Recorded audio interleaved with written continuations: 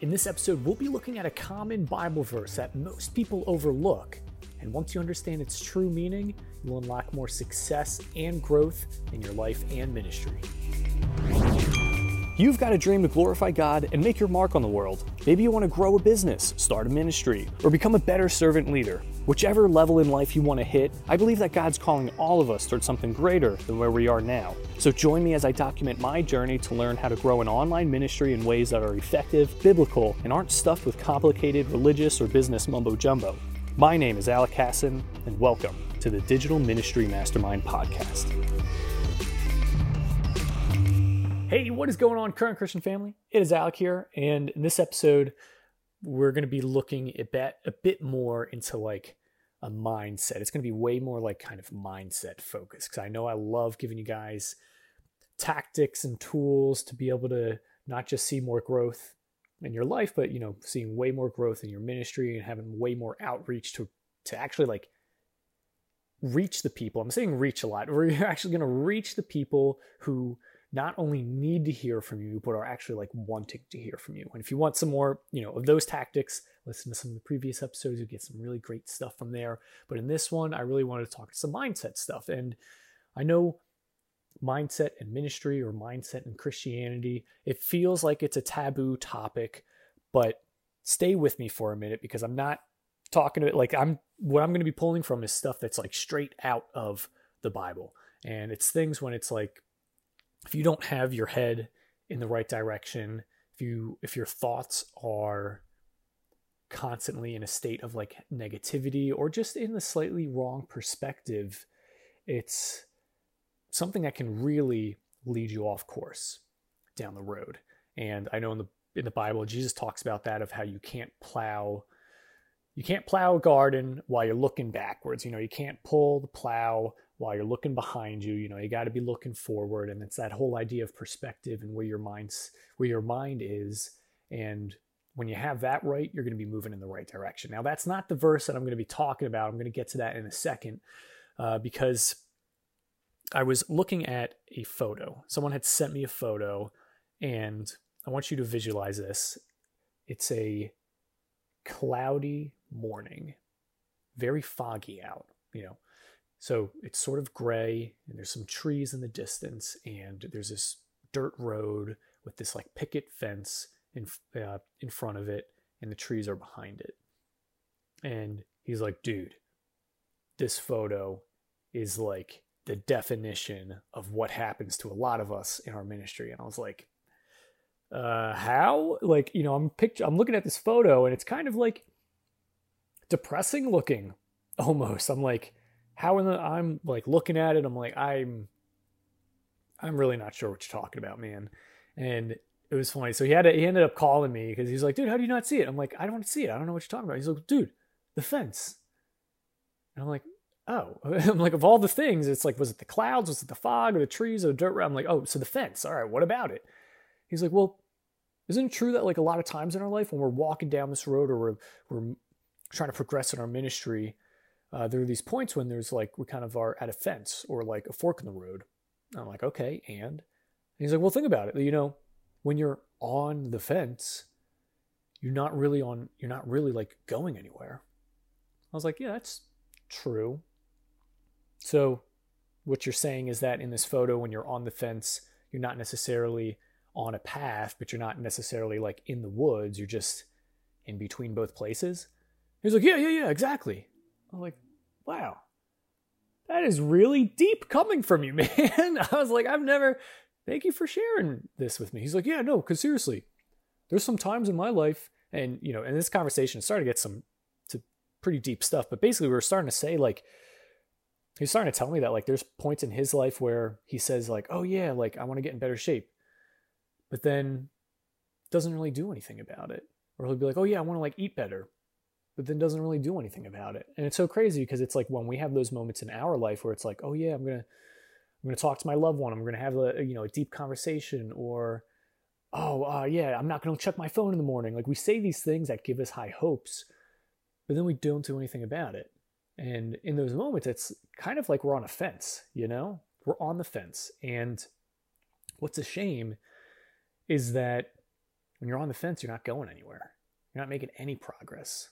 And if you were to just say, yes, I'm going to do it, and then you actually do it, you would see some growth. Or if you were to actually say, no, I'm not going to do it, at least you're going to make some progress. Because imagine if it's like, and a lot of times the main reason why we don't want to just say, no, I'm not going to do that, is because if it's something that you know you should do, you don't feel like saying no to it. Because it's like, who in the world would admit like, oh yeah, like I really should work out and start eating healthier? And then they say, nah, I'm not going to do it. It's like they consciously are saying, no, I'm not going to do that. It's like, something inside is like, whoa, wait. Why are you acknowledging that you're not going to do it? And the thing that's weird is most of the time people end up not doing it anyway. So why not just be truthful with yourself and just say you're not going to do it?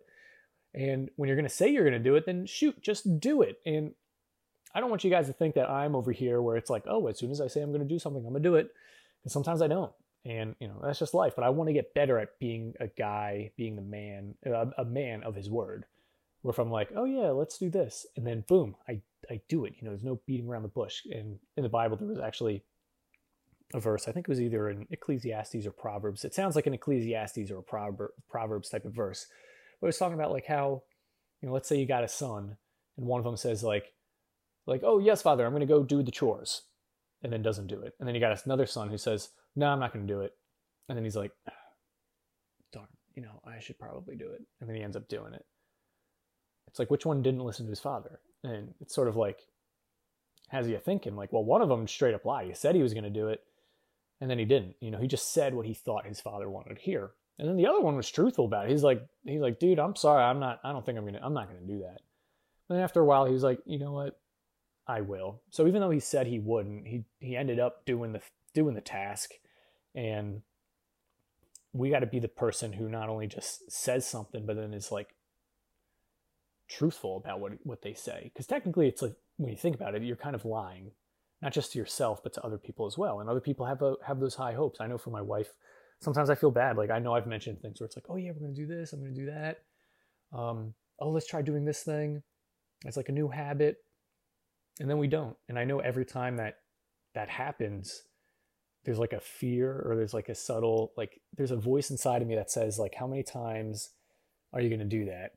And then when it comes to like a big thing, it's like if you keep stacking up these little things that are like, oh yeah, we should wake up consistently at 6 a.m. every morning and then do like an hour of reading. And it's like, oh yeah, it's a good idea. And then we don't do that. It's like, I just lied to my wife. And then who's to say that she's not going to believe me when I say, oh, let's do this thing? And then, is she going to believe me, or is she just going to be like, oh, here's Alec with his high hopes and stuff? So, it's like it begins to not just impact yourself, it begins to impact other people. So what is the verse, that this hidden verse? And I think many of you, have maybe gotten the Holy Spirit nudge and already have a sense of what I'm going to say next in terms of what the verse is. But Jesus talks about how he would rather have someone, he's like, are you going to be hot? Or are you going to be cold? Don't be lukewarm. Because if you are, he's like, I'm going to just spit you out. And it's interesting because it's like when it comes to like us following Jesus, he's like, he's like, pick a side, at least pick a side. Because when you got the lukewarm Christians, when you got the Christians who are on the fence, they're like, oh yeah, no. Like, I believe in God. Like, I love Jesus. And it's like, okay, what are you going to do about it? Like, what, like, are you all in? Well, I mean, I certainly believe in God and love Jesus. And it's like, yeah, but are you all in? Yes or no? And it's like, well, not really. I mean, it's like, come on. Because it's like, it's one thing, because it's one of those things where it's like when you man up or you woman up or you just face the truth and you're like, hey, you know what? I do believe in God. I love Jesus and all, but I'm just not doing the things that I feel like he's calling me to. And I'm choosing not to. And it's like, face it, Because at least when you do, it's like, that's something you can work with. So like, for example, Paul, he fervently hated Christianity, despised Jesus. And what happened? Jesus met him where he was at. Literally met him where he was at. In the middle of a road, bam, flash a light. But when you're on the fence about it, like, God's kind of like, so what's happening here? Like, what's with the relationship?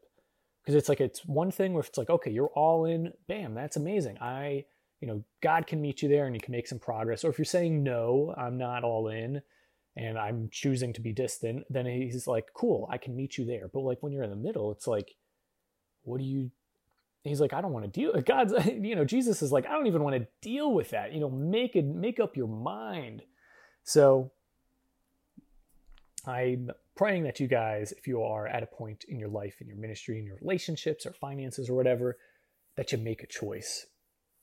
And I firmly believe that, and from what I've seen in the Bible, that when you make a decision and in your heart you truly believe that that's where God's guiding you to go, and you maybe you're not fully sure, you're not like, I'm 100% positive God wants me to make decision A, but as long as you have, Jesus talks about the faith of a mustard seed, as long as you have just some faith that like, you know what? No, I have a feeling, I really sense that God is leading me in this direction.